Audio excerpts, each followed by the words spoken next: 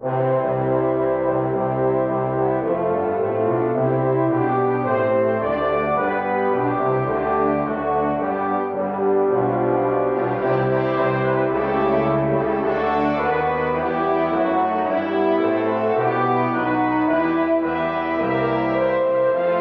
morning and welcome to another edition of Confessing Our Hope, the podcast of Greenville Presbyterian Theological Seminary. Today is May 21st, 2013, and it is broadcast number 35. Today we'll be talking with two students who are going to be graduating here in a very short period of time, in fact, in 3 days. Two students who have endured, as it were, 4 years of seminary work, life, and everything that goes along with it. And we'll come back to that in just a minute. I want to bring you up to date on a few things that have been happening around here, mainly the new segment that I've introduced on the ConfessingOurHope.com website that allows you, the listener, to basically be part of the program, in a sense, by emailing your questions of a theological or practical nature to Dr. Joseph Pipa. He is the president of the seminary, in which he will sit down with me once a month, and we will go through these questions and interact with them from an obviously biblical perspective. So if you are interested in participating, it's very simple. You just email confessingourhope@gpts.edu, or you can go to the website and fill out the simple form there to submit your questions. Either way, send them in, and any question is accepted, not necessarily going to be used, but send it in, and if those who do send their questions in, and it is used on the air, we will be sending you a free book, and I will get more information about that and post it on the website in the near future. Also, don't forget about the mobile app that is available and free for your use. We've had roughly 900 downloads of it, which contains all of these podcasts as well as the Spring Theology Conference, chapel sermons, and other material for your benefit. So get a hold of it. It is free and for your use.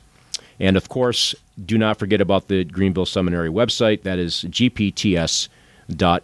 If you are thinking about going to seminary or maybe have an interest in what we are doing here, you will find all that information there on that website. As I said, we're going to be speaking with two gentlemen who are graduating this Friday for Greenville Seminary, 4 years of intensive work, labor, and we'll be speaking with Mr. Joshua Sparkman, who some of you probably know that name already because I've brought it up from time to time in fun kinds of ways throughout other broadcasts. We'll be speaking with him, and then also Mr. Mike Myers, who happen to be brother-in-laws, so it's interesting, the brother-in-law broadcast, as it's been coined already off air. So, gentlemen, it's good to have you on the program. And what I want to do, to get things rolling, is start with Josh. And tell me a little bit, or tell the listeners a little bit about yourself, because they probably don't know much about who you are. So give us a brief background and maybe lead right up to the point where you decided to go to seminary in the first place. Okay. Well, my name is Joshua Sparkman, and I was converted when I was in my early 20s. I was converted in a Pentecostal church, went from Pentecostal to what I didn't know at the time was a liberal Presbyterian church to a Reformed Baptist house church, and then finally into the PCA. I grew up as an atheist, actually.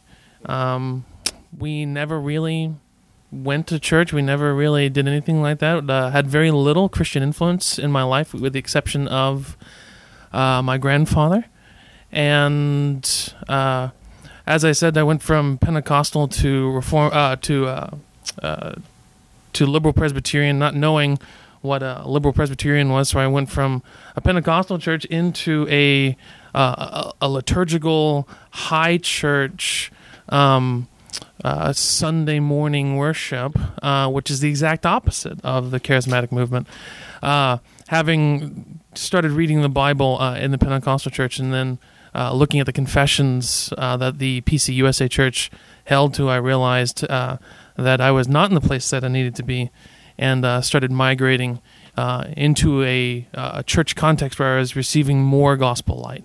I started reading Puritans and ended up in the PCA. And so I am now married. I have Lori Joy as my wife, We've been married for 2 years, and we have a 5-month-old boy named Kellen William. Well, that's great, and I do remember when that all happened. It's interesting. Josh was married in seminary, and we're going to come back to that.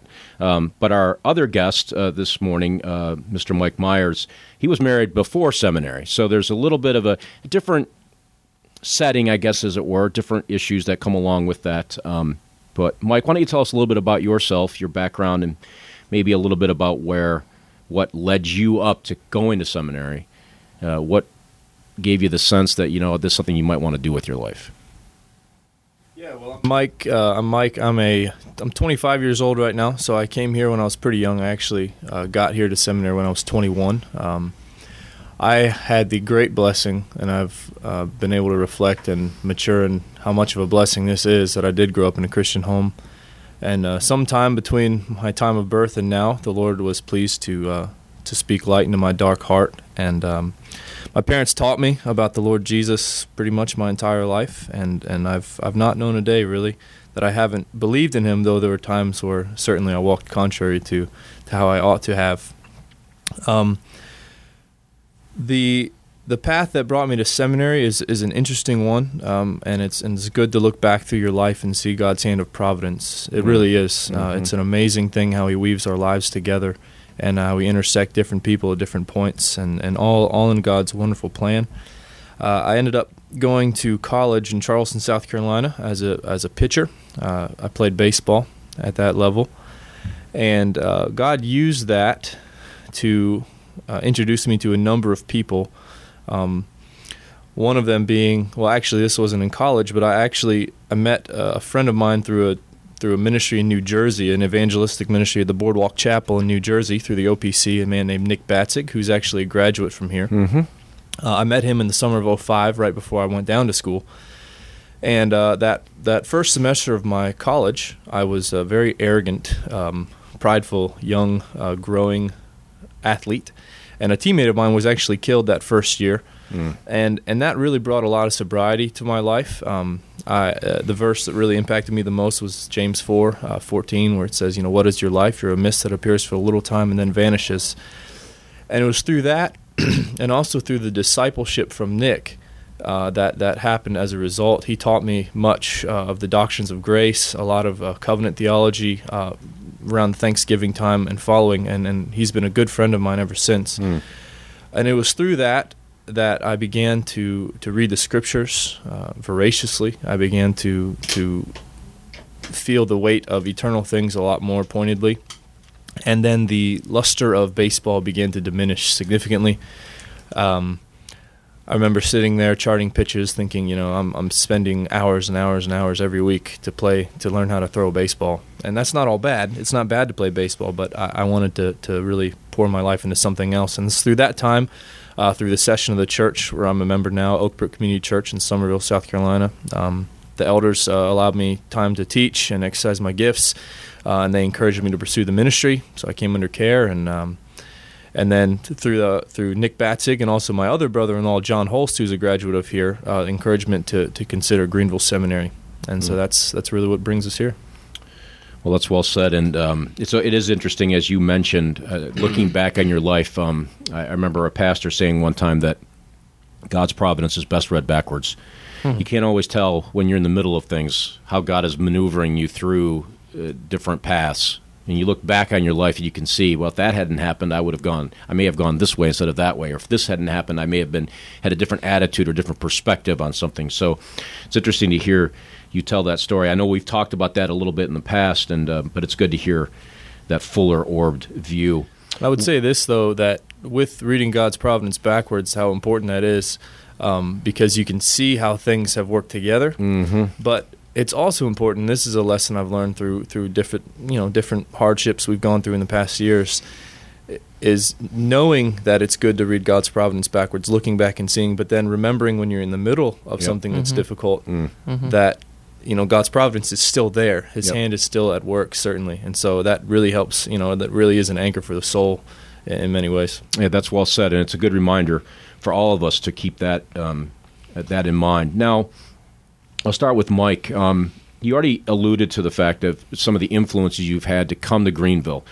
Certainly you know that there's plenty of Reformed / Presbyterian theological seminaries that exist in the United States. You had your choice of just about any of those. Why Greenville? You mentioned the influence of those people that were close to you, so that certainly was a big factor. Was there other elements that led you to come here and choose here as opposed to other places?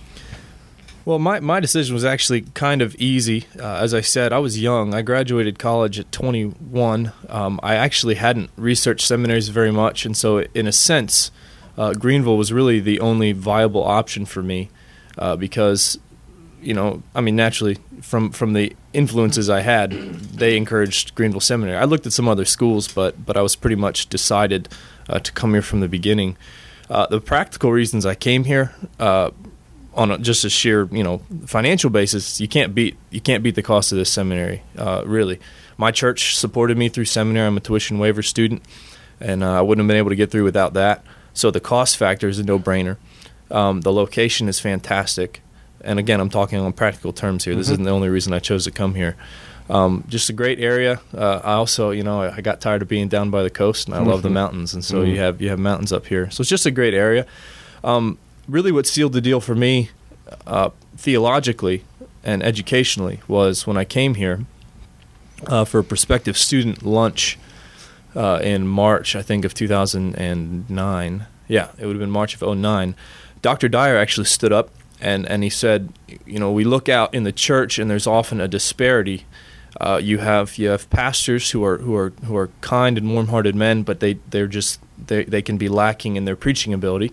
And you see men who can preach extremely well but are very distant from their flock. And he said their mission here is to train effective pastors who preach extremely well. And that to me resonated. That's exactly what I wanted, and that's what I got. And so that is the main reason I came here. It's for that reason alone. That's really well said. Josh, how about you? I'm sure some of those reasons are similar, but maybe different as well. Yeah. Honestly, when I was making the decision to come to Greenville, I pretty much had the same mentality. I put all my eggs in one basket. But I did have help. My pastor at Christ Presbyterian Church in Mobile, Alabama, whose name is Dennis Eady, really recommended strongly to come to Greenville. He was not a Greenville graduate, but recommended that as far as the quality of preachers that are coming out of the seminary, as far as the orthodoxy that's being taught, that it'd really be the best thing to equip me with a heart and as far as gifts to pastor the Lord's church. But in addition to Dennis Eady, it was also Rob Looper in McElwain Presbyterian Church. He not only recommended Second Presbyterian Church to me, he also recommended Greenville Presbyterian Theological Seminary. And so I put all my eggs in one basket, and sent in a pretty funny picture with my my resume. That. Hey Josh, can you tell everyone about the time I do remember that. Can you tell everyone about the time that you almost got arrested for being a homeless guy at Second Presbyterian Church? I think it's completely pertinent to our podcast. You think it's pertinent to the podcast? Yep. I had been in Greenville for maybe 4 weeks. I had started singing in the choir down at Second Presbyterian Church, and I wanted to get there early Sunday afternoon in order to prepare, in order to get a little bit of time by myself to then begin singing. And so I showed up early, but the doors were locked. And so I'm knocking on the doors and waiting for someone to come. And, I didn't think anything of it. The parking lot's often used for police officers. And so a police officer kind of strolled up into the parking lot, turned back to knock on the door again, called somebody to try and get into the church, looked back around, and there were 5 police officers. Wow. One very large man getting out of his car, yelling at me to put my hands on the wall. And so this was my this was my greeting to Second Presbyterian Church and life in Greenville Seminary. And it was an interesting experience. I am a fugitive. It's been all downhill from there. It's been all downhill. Well, as I mentioned up front, this is kind of the brother-in-law broadcast, and as you just heard, these are little insights that even I'm not privy to. as the host, so that was good. A little humor along the way. Let me start with Josh. I'm interested in a few things about your time here. Obviously, this is a 4-year program. For those who are not aware of the fact that Greenville is a 4-year program, not a typical 3-year MDiv track that a lot of other schools are on, and there's reasons for that. But I wonder, as you started as a student here, was it everything you thought it would be? Was it below your expectation, or was it actually, as you became a first-year student and started working through the process, did you have a sense that this is going to be more difficult than even I anticipated? Let me go back to where I was going earlier and why I chose specifically Greenville Seminary, and then I'll get to that. Mm-hmm. I chose it because of the curriculum. When I looked at the curriculum of other seminaries and I looked at the curriculum of this seminary, I saw just how thorough it was in systematic theology, in history, in the languages, and I was sitting there thinking to myself, I don't need something easy. I need something that will be a challenge to me, that will really push me. And so when I first got here, there were challenges. Life as a single student, life without my wonderful and beautiful wife, it certainly presents its challenges in the midst of learning Greek, in learning Hebrew, and working at a church, and seeking to minister to the Lord's people in the local church. And so it's kind of all of it. It's the whole hodgepodge of life as a seminary student. And so, yeah, there were, for instance, Greek. I think because of my German background, I was I had a major in German at the University of South Alabama, and because of my German's a lot like Latin, which is a lot like Greek. I had an easier time picking up Greek. Hebrew, though, was much more challenging to me because it's a simpler language. It's not as synthetic as Latin or as Greek. And so I had a hard time actually with the easier, more basic language of Hebrew. That presented itself. I spent far more time studying Hebrew, getting my eyes adjusted to the page, getting my eyes adjusted to the alphabet than I ever did with Greek. And so that was one aspect. At first, though, when you're looking at the academic rigor in the first year, it's not as hard as in latter years. Mm-hmm. But there are other problems. There are other heart problems that really present themselves in the midst of that. You're looking for this great, glorious, this is seminary. Everything's going to be a gem and a nugget that I'll be able to use to shepherd the Lord's flock. And it's not. And it's hard if you don't come with the right heart attitude. Mm-hmm. And it's not so much that the material presents itself as dry. And but really it's my heart and my willingness to sit down, to do the work as devotion to the Lord, to do the work as a love to the Lord's people. That's what I struggled with for nearly a year and a half. And it was hard to keep up with the work because of that, because I didn't necessarily want to do every bit of it. It was hard to find joy in it at times. And I think that's a reality that a lot of students don't come to the seminary with. And so, in those first few years, you learn what you must do and where your heart must be. And that's it's really getting back to what must happen to the seminary student on the Lord's Day. Listening and being under the preaching of the Word of God so that you might be formed and cultivated, given the fruit of the Holy Spirit in order to do a work like this. I remember when I first came to seminary, I thought I knew things. And found out pretty quickly I didn't know anything. I have summarized seminary in the past as a daily rebuke and restoration in the Lord Jesus Christ. That's what seminary is. Yep. Mike, how about you? What were some of the challenges you found, especially as a first-year student, but even beyond that? But as you came into seminary, the whole idea of going to seminary it's a good thing, but it carries with it its own struggles and maybe misconceptions when you finally get into the work of it, and you start thinking, "Wow, this is more than I expected, maybe. What was your experience? Yeah. One thing before I do that, I forgot to mention during my little biography that I am married. And my wife's name is Katie. It's okay, Katie. Don't worry about it. And Katie's a really great wife. She's Lori's older sister, and I have 2 sons, Nate and Zach. So sorry about that. Anyway, I would first, here's a little book promotion for you. B.B. Warfield's Spiritual Life of the Theological Student. I would highly recommend that. And I think it's actually required reading for first years. I don't know, but that book was very helpful, even though I can't completely remember the title. So I struggled the first year for a number of reasons, mostly because it was kind of a strange combination of trepidation and pride, which is a weird thing.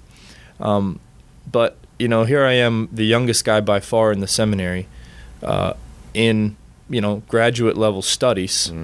But also, here I am as a 21-year-old student in graduate level studies. And so I'm like, I'm a little bit gun shy. I'm a little bit scared, nervous. And really, I think there was no better class to start with than Beebo Elkin's History of Philosophy. He really taught us how to think. He really showed us the really glorious background of a Reformed Christian apologetic as you're looking at the divergent worldly philosophies. But really the struggle for me that first year was not in Greek and Hebrew, because I was blessed to have had a year of Greek and a semester in Hebrew in my undergrad, which was, guys, if you're listening to this and you haven't come to seminary, if you're able to do that, do it. It's extremely helpful. But what I struggled with was the logic class and the rhetoric class and these, and hermeneutics, these base level things that you think or you think you don't need to know. But even just now, as I'm listening to Josh speak and I'm reflecting on this, my preaching now is where it is because Dr. Carrick taught me that rhetoric class the way he did.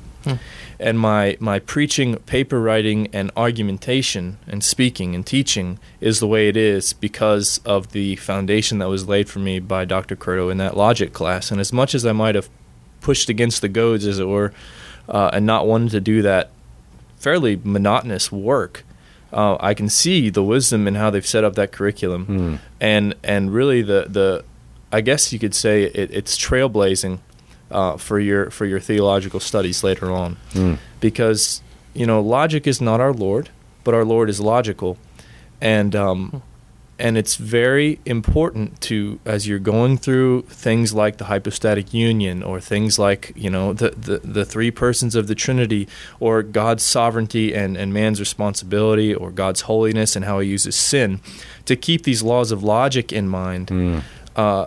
And also, the whole story of the Scriptures, and then, our hermeneutics. We go back to the Scriptures. That's our only rule of life and faith. And so those things that were pressed upon us our first year, which are not as glamorous, the men who go out there and lay a foundation for a building don't get paid the same as the architect, but their work is absolutely vital for the success of that structure. And so that's really how the first year is. And I would encourage either guys who are coming in now or who have just finished their first year, keep that in mind and understand, as Zechariah said, don't despise the day of small things, and use it. That's good. That's very good. Josh. Mike, can you talk about the necessity of speaking and preaching and using logic in preaching, but then also, as you said earlier, logic isn't our God, but at the same time we ought to use it, and how Greenville Seminary really helps you to use logic and not use it in order to magnify man, but rather to magnify God. Can you speak to that a little bit? I've had the opportunity to exhort or preach many times in seminary, through my work in the National Guard or in local churches, and as I've had more and more repetitions of sermons, we know that the Scripture preaching is an exposition; it's an opening up of the life-giving Word of God, and there are so many and I'm speaking from experience here, there are so many obstacles to being able to hear and understand God's Word and remember it. Mm-hmm. And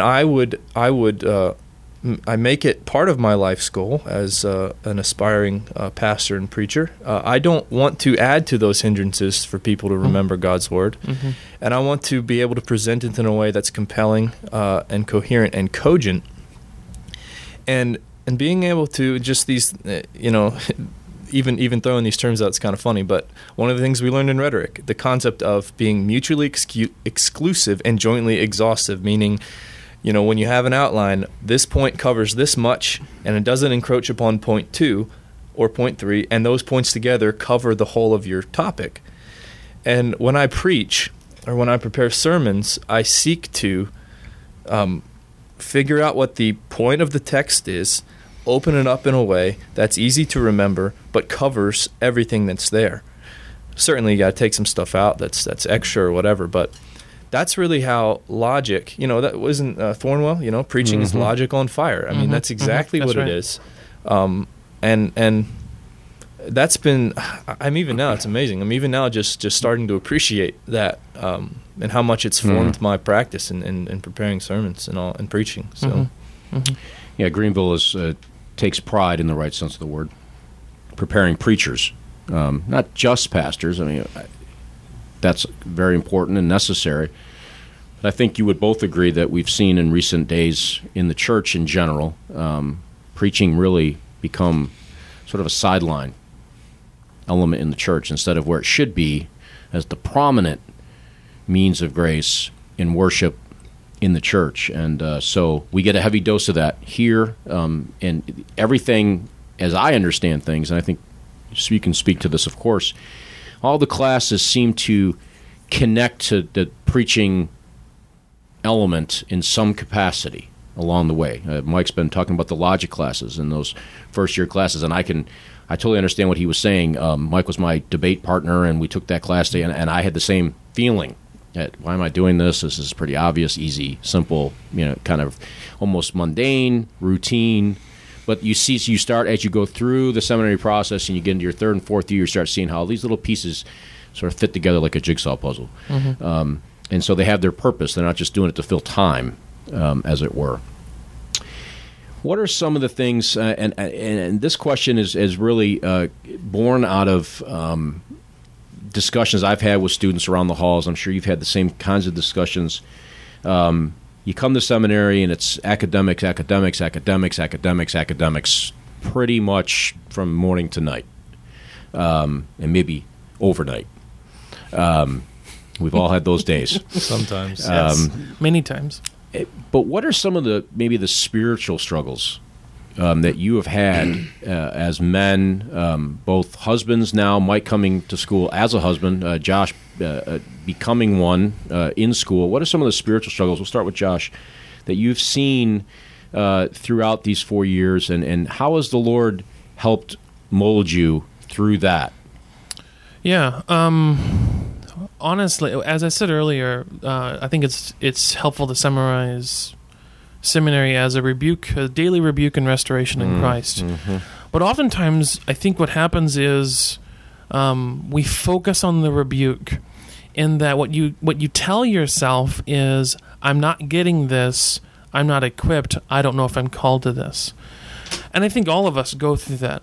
Whether it's the academic aspect at the seminary, whether it's the first hard counseling situation in the local church, it doesn't matter. You realize that you are unfit and not as equipped as you ought to be in order to do what God has called you to do. And that's exactly, ironically, that's exactly where He wants us, because at that point we are able to be dependent. But oftentimes what we do is we just stay there, and we don't look to Him for strength, and we don't look for Him for comfort and for equipping. But honestly, I think this is where the ministry of my wife, to me, really comes into play. She sees me in all my faults and loves me. And it's a wonderful picture to me of how the Lord Jesus Christ sees me, how the Father sees us in Christ. On the one hand, I am a horrible, wretched sinner, and oftentimes my heart is not even in the right place, not even the right county to do the things that I have to do, and yet at the same time, He's patient, He's faithful, and He equips daily.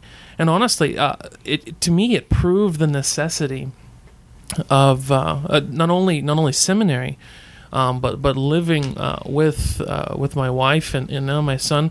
It proves the necessity of being daily, personally shepherded by the Lord Jesus Christ in your private devotions and in your devotions as a family. That's, to me, that's where a lot of the equipping, a lot of the thoughts, a lot of the meditation comes, where then I can be prepared to do the academic. I'm in a right mindset.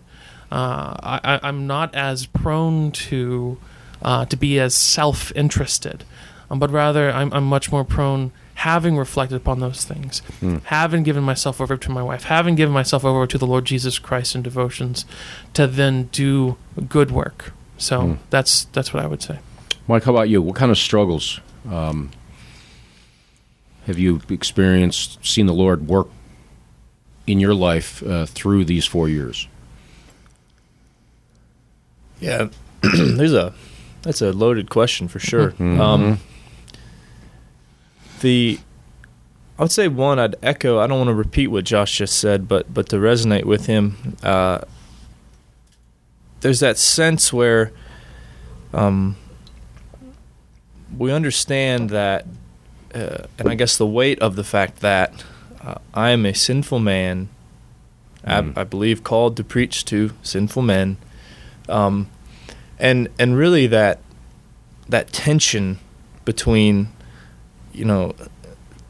wow, would God really call a man like me to this? And that's really where I grow to love, I've grown more and more to love, Paul in 1 Timothy, where he says, I was a blasphemer. I persecuted the church, but God counted me faithful, and he put me into the ministry. He says in another place, so he's not necessarily talking about his sin, but he says in Corinthians, we hold this glorious truth in earthen vessels, you see. And so part of seminary, I suppose, has trained me to understand that I'm just as much in need of grace, if not more so, than anybody else. And I am called to call others to the same Savior that I desperately need. And so that's just that's a struggle. It's a struggle to put those things into play. Another one is the struggle of dealing with the things of God in an unworthy manner, with an unworthy attitude or irreverent attitude. One of the best things, and I'm saying this to commend it to everybody, if you can memorize the Shorter Catechism during your time here, it is so helpful to you. And I say that because of this. The third commandment, it says that the third commandment requires, in the Shorter Catechism, that it requires the holy and reverent use of all God's names, titles, attributes, word, and works. And there have certainly been times in my time here in seminary where I have not handled God's word and works reverently, and in a holy manner. And so, but sometimes you just got to get the work done, Sometimes you just got to prioritize and say, I'm going to give this much time to this, and I'm going to give this much time to this, and then I'm going to stop, because guess what? I have a family, and she's way more important, and my boys are way more important than getting an A on this paper. And because, they're coming with me after seminary, and though my transcripts will exist, they're not going to be important at that time. So again, there's that almost a paradoxical relationship between the tyranny of the urgent, as it were, and but also the reality of the matter of the things that you're working on. And I can honestly say I didn't struggle too much with disassociating, the work with the spiritual nature of the work, because that's the canopy under which we're here. We're here to do that. We're here, and it's stressed to us all the time. You're preparing for the ministry, preparing for the ministry, preparing for the ministry, and we got it, And so I understood that, but just actually sitting your nose to the grindstone and getting it done, not getting it done and really trying not to do it in an unworthy way. That was hard. Yeah, you obviously read Warfield's book, as you've mentioned earlier, because he talks about that in that book, The Religious Life of the Theological Student, where he talks about that calling. This is what God has called you to do. This is what you're to do. And it says far more than that. But I know for me it was required reading when we came under care in the PCA, and we had to discuss it as well. But it's one of the things that you said, Mike, that intrigues me. I'm a husband, as you are. I'm in a different camp situation. My children are all grown. You're raising your children. Josh is a husband. He's raising his first son. You made the comment that my wife is far more important to me than my transcripts, as it were. I'm summarizing what you said. And it's interesting. This is an aspect, I think, that gets lost on just about everybody who comes to seminary, and I'm speaking generally. And I'm reminded of an article I read by a man who went to seminary. It wasn't here, another seminary. And the title of the article is How I Lost My Wife in Seminary. And it was very, very convicting. He got lost in the studies. He got lost in the theological rigor, the discussions with all of his friends about different finer points of doctrine and theology, failed to shepherd his wife. And I think the thing that you said that I think is very important, and I want you to comment on this, because I think this is a really critical issue. It is so easy to come to seminary and get so consumed with all of those things. And you should, in the sense that this is what you're called to do. But you're called to be a husband, called to be a father as well. And how do you balance that appropriately? And what are some practical things you've done to keep the theological education side from basically becoming an all-encompassing aspect where your wife almost becomes sideline information, sideline relationship? We'll start with Josh. That's a great question. And even over the last 2 years, as Lori and I have been married, I find myself really struggling. It's so easy to especially after having been single for 27 years. It's so easy to just think, this is what I have to do. I have to get this done. I might forego dinner. I might go do this. I can go here. But when you get married, you can't just pack up shop and it's 1 o'clock in the morning, go pick up a burger and you can't do that. It's completely different. You have someone there who you are mutually dependent upon. She's there supporting you. You're there supporting her. So how do you take the right approach? And I think that it's really categories. I think what it comes down to, when it boils down to, is when I am at home and I give myself for 4 hours from 4 o'clock to 8 o'clock, or from 5 o'clock to 9 o'clock until everyone's going to bed. I am my wife's husband, and I am my son's father. Mm-hmm. And so it's coming in and it's putting everything else on the back burner, because they don't deserve the type of treatment that they could undergo with being neglected. And as Mike has said, it's really a question of priority. When you are there, you come to seminary and you give yourself wholly to your studies. What's more important, your studies or your wife? Well, I'm going to give myself wholly to my wife and wholly to my child when we're together. And I think as a pastor, that has to carry over, because it's as far as the flood of work and as far as the flood of pastoral responsibility, it can eat away at the family as well. Yep. And I would say that as it's a little bit like putting your car into gear. When you just switch into a different gear, into a different category when you're with your wife and children. And honestly, it's not just it's about them. It's about the life of Christ being formed in my family. There has to be a goal every single day for our relationship, and it's life in Christ. I can't leave my wife out of my studies. She wants to know to a certain degree.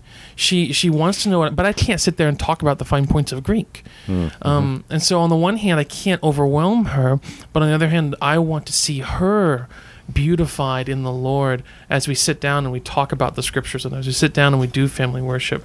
As I sit there and I tell my son over and over again how much I love him, even though he can't talk. So I need to be a father. I need to be a Christian father. You'll look forward to those days at some point when they couldn't talk.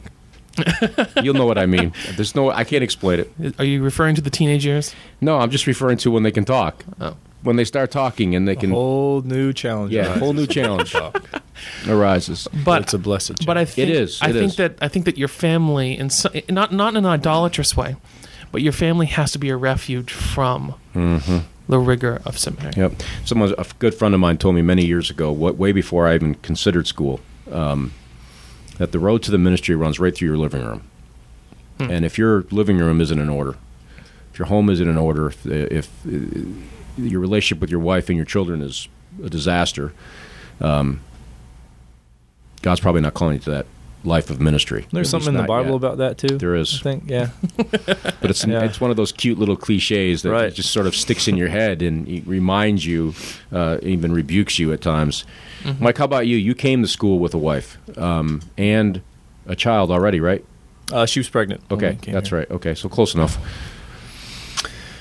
Yeah, when I answer this question, I also have to acknowledge that in one way I have a really unique privilege, I guess. Because my church supported me, the work pressure that was put upon me, or that wasn't put upon me, was much different. I don't know if he's going to listen to this, but the guy I always think about is Jim Stevenson. That guy somehow made it all the way through school. He's an OPC pastor in Oklahoma now. He made it all the way through school. That guy worked like 20-some, maybe 30 hours a week, full-time student, 4 kids, and a wife, of course. And they left intact. And that's amazing. But, the Lord gave them what he was able to handle. And I don't know if I would have been able to handle that. So I didn't get that. But anyway, the things that I did, some practical things, very practical things that I did, and this matured in my 3rd and 4th year, was I began to wake up early. I did work in the morning while my family was asleep. And I became a good friend of coffee through that process. It's hot tea for me. I'd go through my tea stages as well. Did you rebrew your coffee, or did you just... No. Thank you. Did you not know? Is that an abomination? That's a cardinal sin of tea drinking, or coffee drinking. John Blevins, don't rebrew your coffee. Okay? Yeah, I called you out. Yes, there was a reason why I raised... You put it on Facebook? I raised that comment because that's been a discussion of recent days around here. Look, if you rebrew... You might as well just drink Folgers coffee if you're going to rebrew it, right? It's cheap enough. That's right. Anyway, I tried to start working in the morning. Another thing I did was I'd stay a little after class and work, because when I came home, I wanted to be home. And, it's a little easier when it's just your wife, because she can understand, okay, it's fine. But, my son's 3 years old, my oldest one now.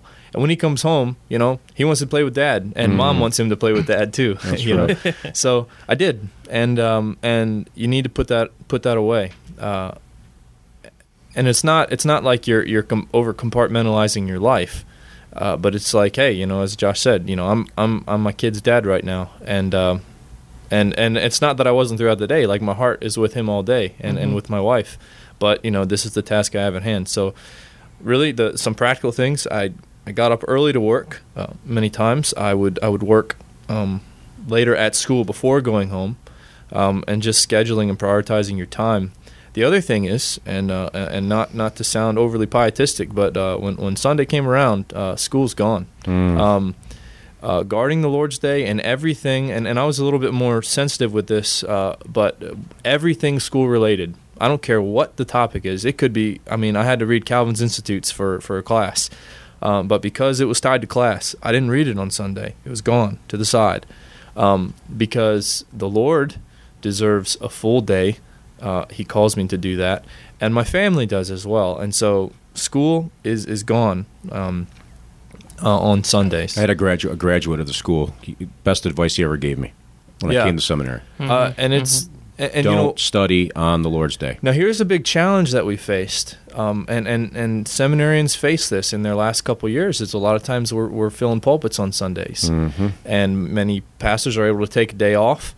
And I made a decision this semester to really back off from that, because it was my fall semester this year. Back in the end of 2012, it was horrible. I got licensed.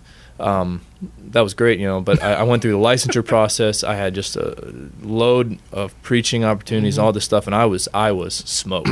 It was terrible, and it really put a lot of pressure and tension on our marriage. So keep your Sundays clear. Honor the Lord in that, and He'll bless you. He will. Read the end of Isaiah 58. I mean, I'm not just saying name it and claim it. Like, read it and believe it. And just practical things. Put it out, and then keep up a good as consistent as possible routine of family worship. Teach your children. Put your kids to bed. Like be the one who puts your kids to bed. So yeah. In addition to that, though, yeah. I think we really have to give ourselves over to our wives too.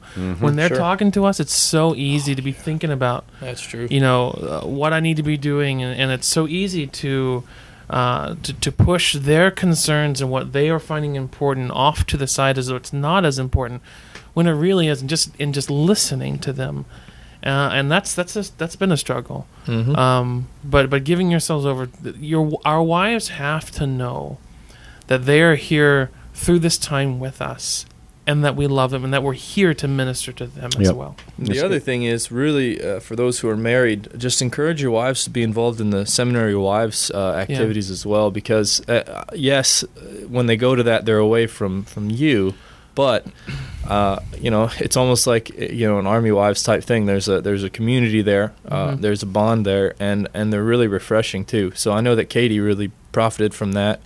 They need fellowship just as much as we do. Right. And they need to if your wives are at home raising kids, they need to talk to somebody who's older than 5 every now and again. Yeah. So it's good. Is that including their husband? Yes, but no, it's not including your husband. Sorry. Not including the husband. I told you this was the brother-in-law broadcast. Yes. Hopefully they won't punch each other before it's over. No. We don't fight anymore. No. But one thing Mike said that just prompted in my brain, something that I used to tell young parents, things that we would try to do. We didn't do this well every time, but as most of you know, I have 3 children, all grown, one married now, actually. But there's few things more valuable in a marriage, when you have small children especially, is putting your kids to bed early in the evening.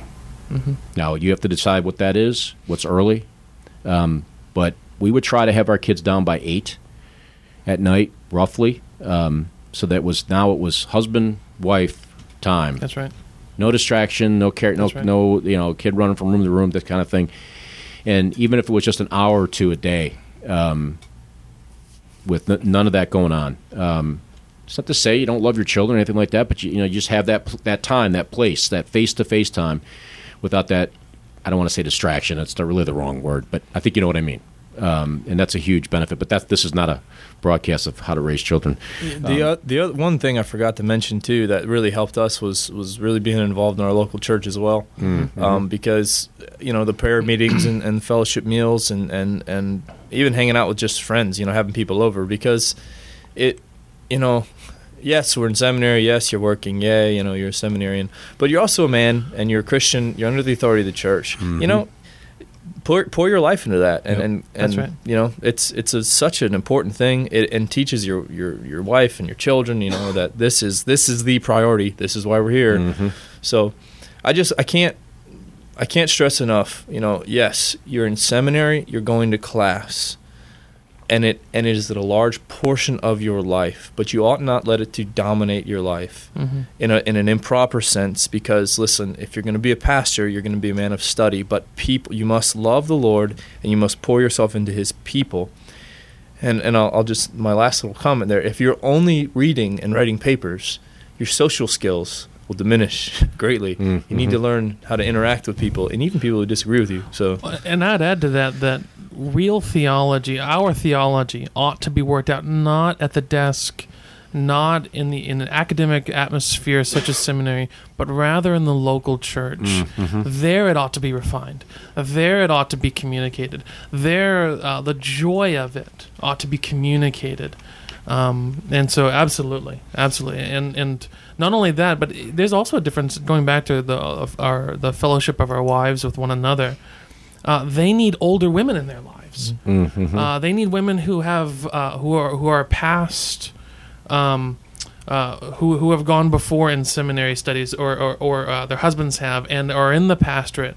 They need that type of discipleship as well, so that they see where we're going, and that they can have a goal for themselves in mind.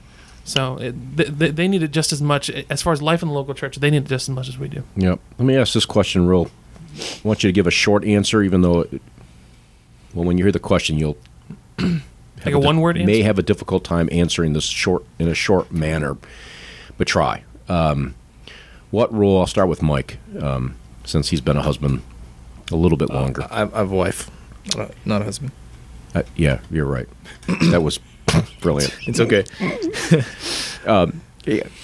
Anyway, what was my question? Oh, yeah. What role has your wife fulfilled for you as a seminary student? Lifesaver. Not the candy. No. But sweetest. Okay. Oh, yeah, sure. Sweetest candy, Josh. Yeah, that's my short answer. I can elaborate shortly. I'm pretty sure that if I was single through seminary, I wouldn't eat much or healthy. Like, she takes care of me so much. Like, she's so consistent. And the things she does are very thankless unless I thank her.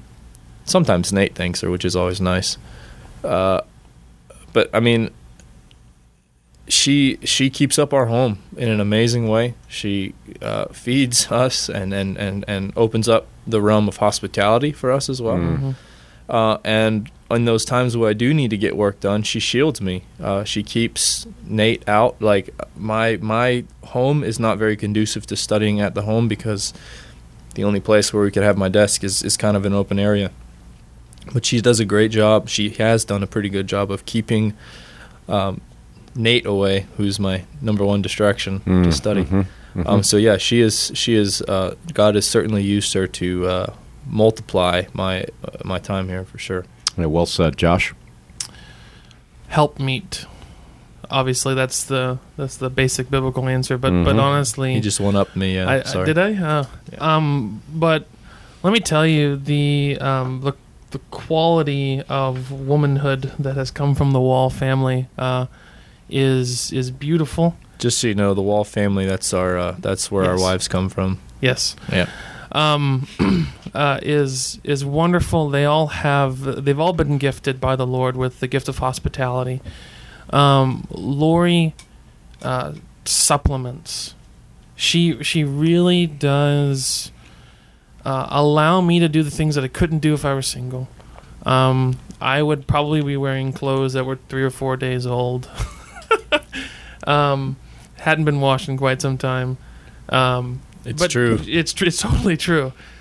She is wonderful, and this goes back to giving our wives time, but purposefully, intentionally thanking them.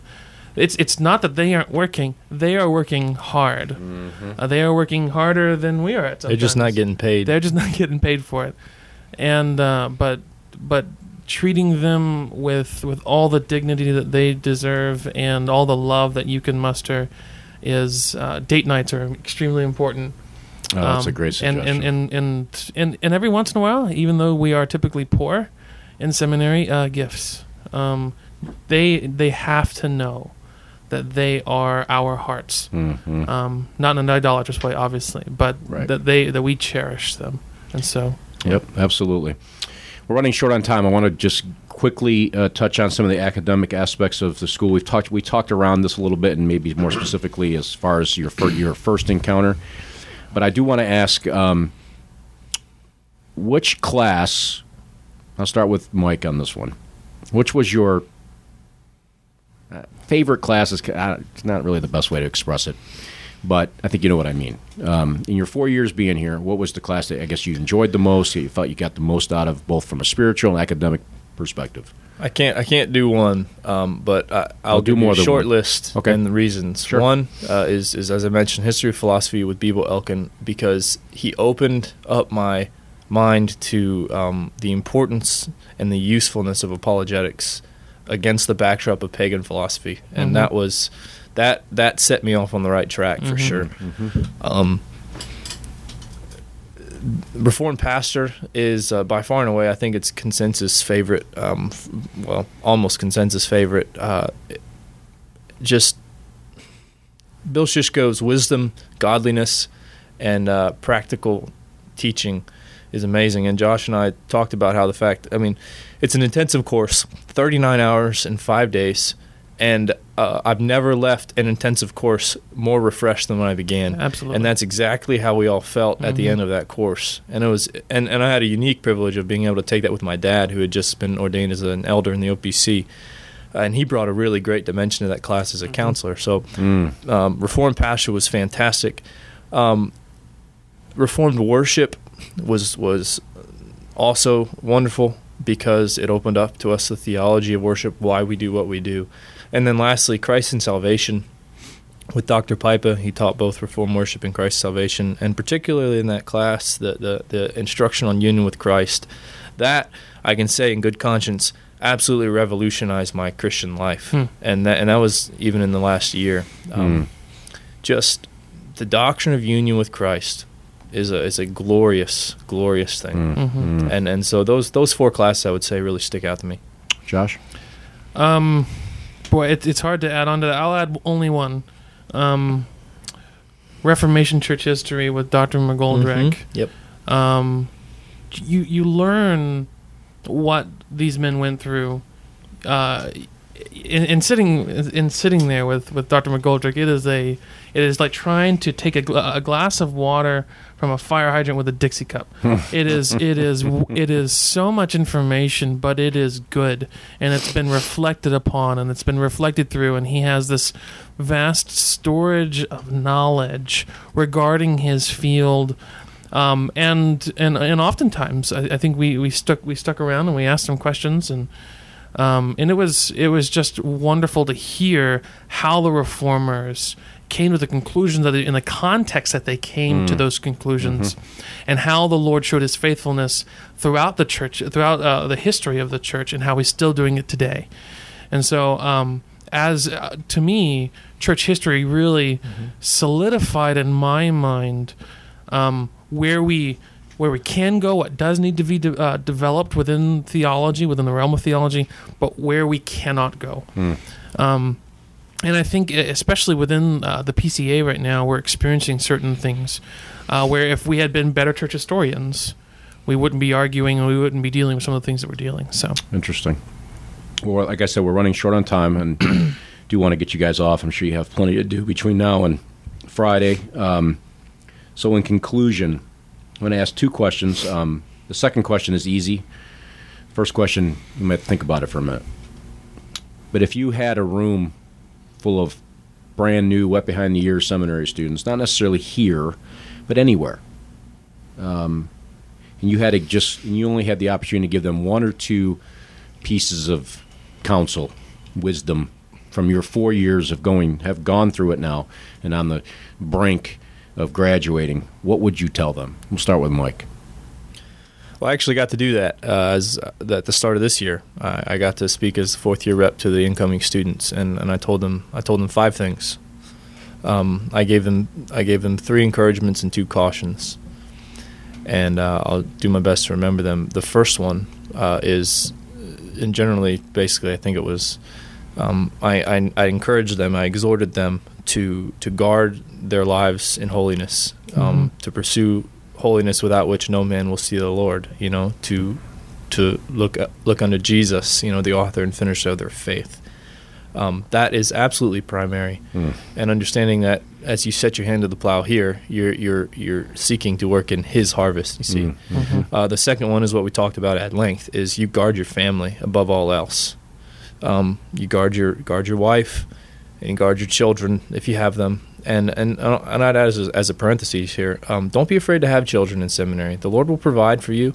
That's a matter of faith. I'm not binding anyone's conscience, but children are such a gift and such a preparation for your life and a sanctifying influence for sure. So guard your own holiness, pursue it, guard your family. And then the third exhortation I gave them was to memorize the Shorter Catechism.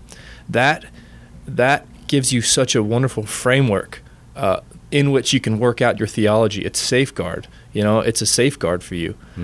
The two cautions I gave them, the two cautions were, first, to resist as much as possible, and I'm guilty of this, and I've repented of this, I regret it, develop, to avoid at all costs developing a critical spirit. It is easy. It is so easy. Any fool can start a quarrel. Any fool can point out a flaw in a structure, but it takes a wise man to build it. Don't develop a critical attitude, and I'm guilty of this. These men are wiser than you. They're smarter than you. And they are here to teach you and you to learn from them. So avoid that. And then the last caution I gave them was, as you are interacting with different theologies, different viewpoints, different perspectives, never forget that there are people with souls who hold those views. Arminianism, the big bad, soteriological heresy, there are many godly people who hold that view, okay? Any kind of Christological heresies, there are people who believe it who are going to hell who believe that. And there's nothing funny about it. There's nothing trivial about it. And it's so important to keep you humble and your heart in the right place to remember that there are people who hold these things. That's why we know them. And to keep that in mind as you're interacting with actual people, because there can be a disparity between how you talk about something in the classroom and then how you talk about a person, or you talk to a person outside of the classroom with that view. And you realize, maybe I shouldn't be so harsh. So you contend earnestly for the faith, of course, but you let your speech be seasoned with salt to give grace to those who hear. So those 5 things is what I said, and I would say again. Yeah, well said. Josh? I would add, as far as the student himself, I would add, I appreciate everything that Mike just said and resonate with it. I'd add 2 things as far as how to approach seminary. Firstly, and we've hit on this before, but live your life in the local church. You must be there. The seminary is not the church. The parachurch is not the church. There are no means of grace here. Enjoy the fellowship of the Lord's people on the Lord's Day. But then secondly, and I think Mike did this really well this last year, and I've done it before over the course of a year and a half, is find a section within theology that's your baby. Mike did a lot of stuff regarding the emergent church and postmodernism this last year. I've done a decent amount of work in mysticism. And try and find a way to, and this is just for the sake of writing papers, spending time with your family, but find themes that you yourself know a lot about and are interested in, and you see to be, motifs in Christendom, and interact with them. So that over the course of 4 years, let's say you have 8 or 9 papers that are dealing with postmodernism or the emergent church, and you're able to then take that material and use it and summarize it and teach it to the church, and already have something to give to the church to equip them for knowledge, for righteousness, for holiness, that they may be equipped, that they might partake of the fruit of what you've done. And so, and there are plenty of opportunities to do that within the classes. We've talked about Christ and salvation. We've talked about Reformation church history. We've talked about apologetics. We've talked about philosophy. There are all sorts of ways that you can interact with one field and really become a semi-expert in. And that'll really alleviate a lot of pain and a lot of paper writing, and it'll be good. And allow yourself to have fun every now and again. Yes. That would be the last thing. Please just go hang out or go for a hike or something. That's Play right. Ultimate Frisbee. Actually, I'd recommend it. Or tennis. Not tennis. Ultimate Frisbee's better. I'm making no comments. I would underscore all of those things personally. I'm not where these guys are as far as the academic process. Most of you know that. I'm a second year going into my third year, Lord willing. But one thing that I would add or underscore or accentuate, it's been said in some way, shape, or form already, but I would add this. I had a conversation with a first-year student here, and I encouraged him to realize that some of the driest days of your spiritual life can be right here during these 4 years. Mm-hmm. And if you do not stay in the Word of God and pray for your own feeding and edification and feed your soul, you are in big trouble. Amen. There's no substitute. Sitting in the classroom week after week, day after day, hour after hour is not a substitute for spending time in the Word of God so that the Spirit of God can feed your own soul. Mm-hmm. Memorizing all the Greek paradigms is not going to do that. But being in the Word of God will. Another thing that Warfield actually points out in that little book. So with all these things said, these are great suggestions. Of course, they have to be employed. They have to be taken advantage of, used. And now nobody listening to this can say, I've never heard that before. So, yeah, you have, clearly. On a lighter note, as we conclude, Mike, tell us what your future plans are. Graduating, obviously, on Friday. Big things on the horizon, it sounds like. Tell us where the Lord's taking you. I was hoping you'd ask what my favorite memory is of seminary, but anyway. Yeah. Okay, well, what is your favorite memory? I thought we were running short on time. I can't go there. But anyway, good times. Anyway. I won't ask Josh that question because I already know the answer. Yeah. I got married. Okay. Yeah, my plans, they're the greatest memories of seminary. It's my boys being born. Man, right. Something else. Anyway. My plans, in God's good providence, I have been asked to go and take up the work in an OPC plant in Royston, Georgia at Heritage Reformed Presbyterian Church. I start there officially on June 30th as an intern, sort of like stated supply, and then pending approval and desire from the congregation, they may extend a call. The presbytery would have to call me as an organizing pastor somewhere around October. And so I'll begin there. And I'm also a chaplain candidate in the National Guard here in South Carolina. Army, not Air. So go Army, beat Navy. And I have to decide soon, within the next 6 months, I've really got to decide what to do with that. And so whether I'll remain in the chaplaincy or not is still up in the air. But obviously the church is primary. And so we'll see what happens. Josh? The Lord has called Lori and I, me in particular, to go to Mobile, Alabama, and I'll be functioning as an assistant pastor, and really looking forward to going home. This is Christ Presbyterian Church in Mobile, Alabama. This is the church that sent me here, and so I have the unique privilege of going back to the place that sent me, that had discerned that I had gifts for the ministry, that had sent me here with their affirmation, and so I get to go and return and pour out my heart and my life and love the people there at Christ Presbyterian Church in Mobile, Alabama. So I'm looking forward to joining them very soon, and we'll start. I'll start June 1st. So there's there's not much rest. No rest for the weary. That's right. In fact, finished. Mike and I both finished our exams early, but ever since then I've been packing. So I got a house full of boxes. And we wouldn't have made it here without Chris Cashin, Jeremy Logan, and Stephen Cook. That's right. Mark Kozak also, and Rob Dykes. That's right. We got to give shout out to our other MD Brian grads. Prouty.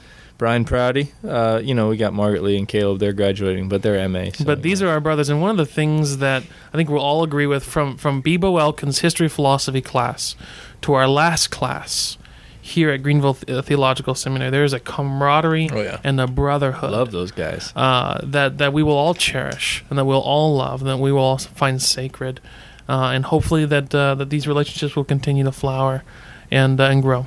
So. Yeah, I didn't ask that question, and it's really an interesting point. I don't really want to, for time's sake, don't want to digress too far into it, but just made the comment offhand just the other day that these relationships you develop in seminary are going to be very, very important in the ministry, because when things are really awful, that's right, and things are really difficult, you can't go bending the ear of one of your congregants. No, you call your brothers. Yeah, first, I would strongly suggest you talk to your elders. Yeah. Those are the men that you should be leaning on heavily, obviously. But then, also fellow ministers who have probably been through this before or have had similar dealings with issues that you're dealing with, and that is a huge help that cannot be overstated. So I'm glad you brought that up. Gentlemen, it's been great having you. I've got a chance to know you now for all 4 years, I think, pretty much. I remember when you guys were first-year guys, and I was just a lowly second-class student.